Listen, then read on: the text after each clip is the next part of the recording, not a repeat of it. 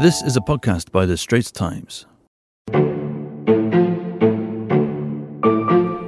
Welcome to Health Check, a podcast series by The Straits Times where we tackle health tips and the impact of national policies with expert guests. I'm Joyce Teo and my co-host is Ernest Lewis. Our special guest today is Dr. Lim Boon Leng, a psychiatrist at Gleneagles Medical Centre.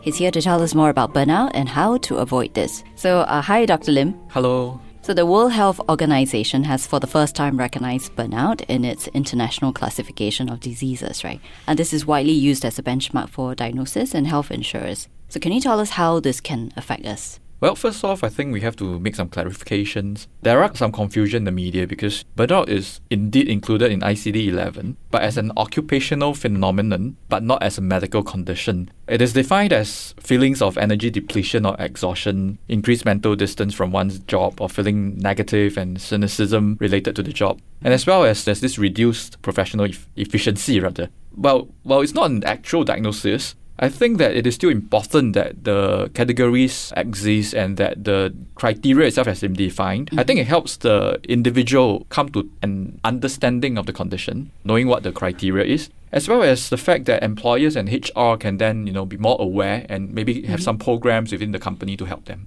So you are saying that WHO classified this as an occupational phenomenon and that is not a medical condition? Yeah, that's not a medical condition. Often in our context, we often see occupational burnt out as a trigger or precipitating factor for things like adjustment disorder, depression, or even anxiety disorders. Okay. How big of a problem is burnout in a country like Singapore, say for example? We do not have actual figures to know that, but I think that in Singapore, where stress and competition is a highly competitive society, I would say that probably is a big problem. In my own practice, we often see individuals with difficulties at work, handling family matters. There's this difficulty in handling the work-life balance, and this often leads to quite a lot of mental health issues. But how serious is burnout? People will tell you I'm burnout, I'm stressed. But how serious can it be then actually? Let's put it this way. I think sometimes we do use the terminology quite loosely. But if you look at the WHO criteria, if we were to look at it a little bit more strictly,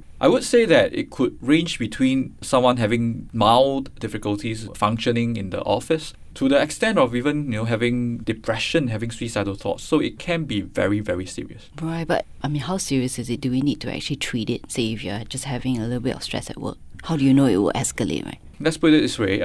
Stress is something that we definitely will have. In Singapore, it's impossible not to have stress. And stress does improve our initial ability and functioning. Without stress, we would probably be negligent and not really doing much. But as stress increases, there's often initially a linear increase in functioning. But thereafter, you may see a plateauing of your abilities. And if we continue to stress ourselves or overwhelm ourselves, then we see a sudden drop in the functioning. And when we see that sudden drop in functioning, that's where burnt out is. And of course, letting it go off the edge is where it becomes dangerous and it may lead to further psychiatric conditions. So people often think about burnout as being applicable to work. But there's many kinds of burnout. What about parental burnout? I've heard of caregiver burnout as well. Are these also various forms of burnout that we as a society should be aware of? Yeah, of course. I think burnt out is simply a situation whereby you're overwhelmed by a stress. So you can burnt out in a caregiver situation where you're the caregiver of someone with a chronic illness. You can burnt out in perhaps, for example, a combat stress situation. So I would say that, workplace or job burnt out is just one type of burnt out. Now, if you like what you're hearing so far, do subscribe to our series Health Check on Apple's podcast or Google Podcasts or even on Spotify. And like us and give us a rating. Now, back to our conversation with Dr. Lim Boon Leng of the Gleneagles Medical Centre. He's a psychiatrist there. So, Dr. Lim, what are the top causes of burnout? Could you just quickly run us through that? In Singapore in particular, many a times, of course, it's the stress of the job. And often in a situation whereby an individual have too much stress, is overwhelmed, or that the expectations of him is too much for him to bear, that's when, you start to see job burnt out. I think secondly, many a times people are really trying to balance between home and the family, and within the home itself, they do have, like we have mentioned earlier, sometimes sick parents or even young children or babies to look after, and they are often very torn. And therefore, I do see this particularly quite prevalent in female patients. Yeah. And again, these are main causes of burnout. To tell you about a personal anecdote, I myself had burnout about 9 years ago actually, and I think it started when I was having a lot more responsibilities at work. At the same time, my dad was diagnosed with Parkinson's and I had to look after him. So a bit difficult. We finally convinced my mom to hire a maid to look. But even then, I was starting to show signs. I didn't know it at that time, but I was losing my temper, getting heated and all this. And then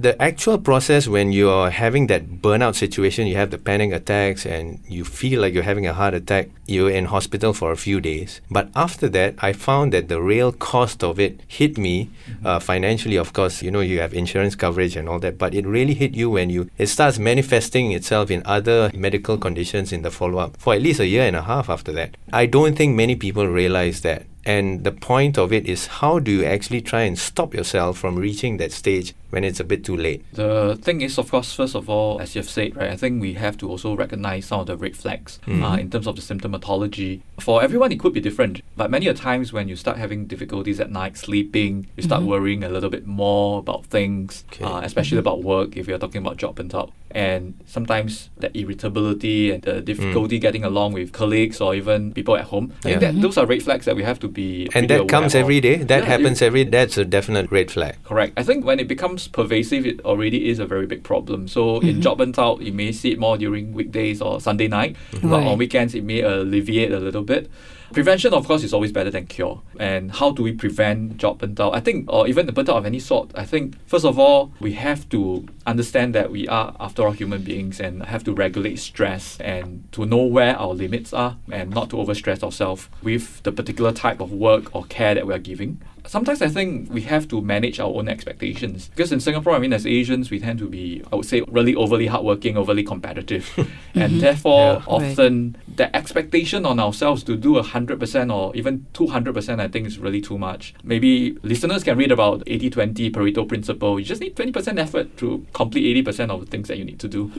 That's easier said than done. Definitely, right? So I think often our expectations of ourselves is to do 200%. And honestly, I think end of the day, it is about sustainability. It is simple things that helps us with prevention of burnout. Enough rest. Rest is never being away from work. It is so that you can do your work better the next day.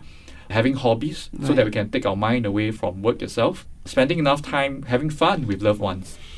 So simple things like this, it's simple to say, often very hard to do. Right, but you also mentioned that it could be as simple as just taking a trip, right? Yeah, taking a trip, going for some holidays, just really getting away, what we would say as respite, be it from caregiving, be it from work, respite, holidays, giving yourself some me time is always useful. So there's actually no need for treatment then? I think treatment would be reserved where the situation is really quite bad, whereby there is really a diagnosable mental illness like depression or even anxiety disorders. In those cases, sometimes treatment is necessary to get one back on their feet. But of course, generally it is still better to get to the root of the problem. And it is burnout. Regulating the stress that's causing it is of paramount importance. And in such cases, do you see that most Singaporeans are open to actually seeking psychiatric help as well? They don't see it so much as, no go, I'm not going to go there. Yeah. So therefore, I think it brings us back to the WHO classification.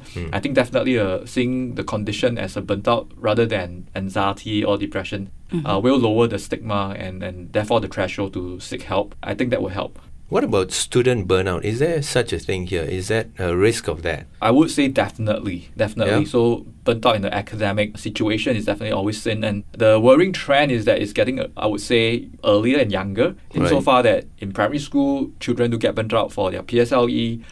And I think really we do have to be very cognizant and to help them earlier than later. Right, so what should they do then? I think the principle is the same, that one, regulate the amount of stress, regulate the amount of work, right? Two, the expectations from society, from school, from parents from themselves. Adequate rest, that's all that's needed. Sometimes our children don't even have time to eat proper meals. I think that in itself is a good illustration of how stressful it can be. What are the signs to look out for then? In children, often, we will see that, again, sometimes they can't sleep properly.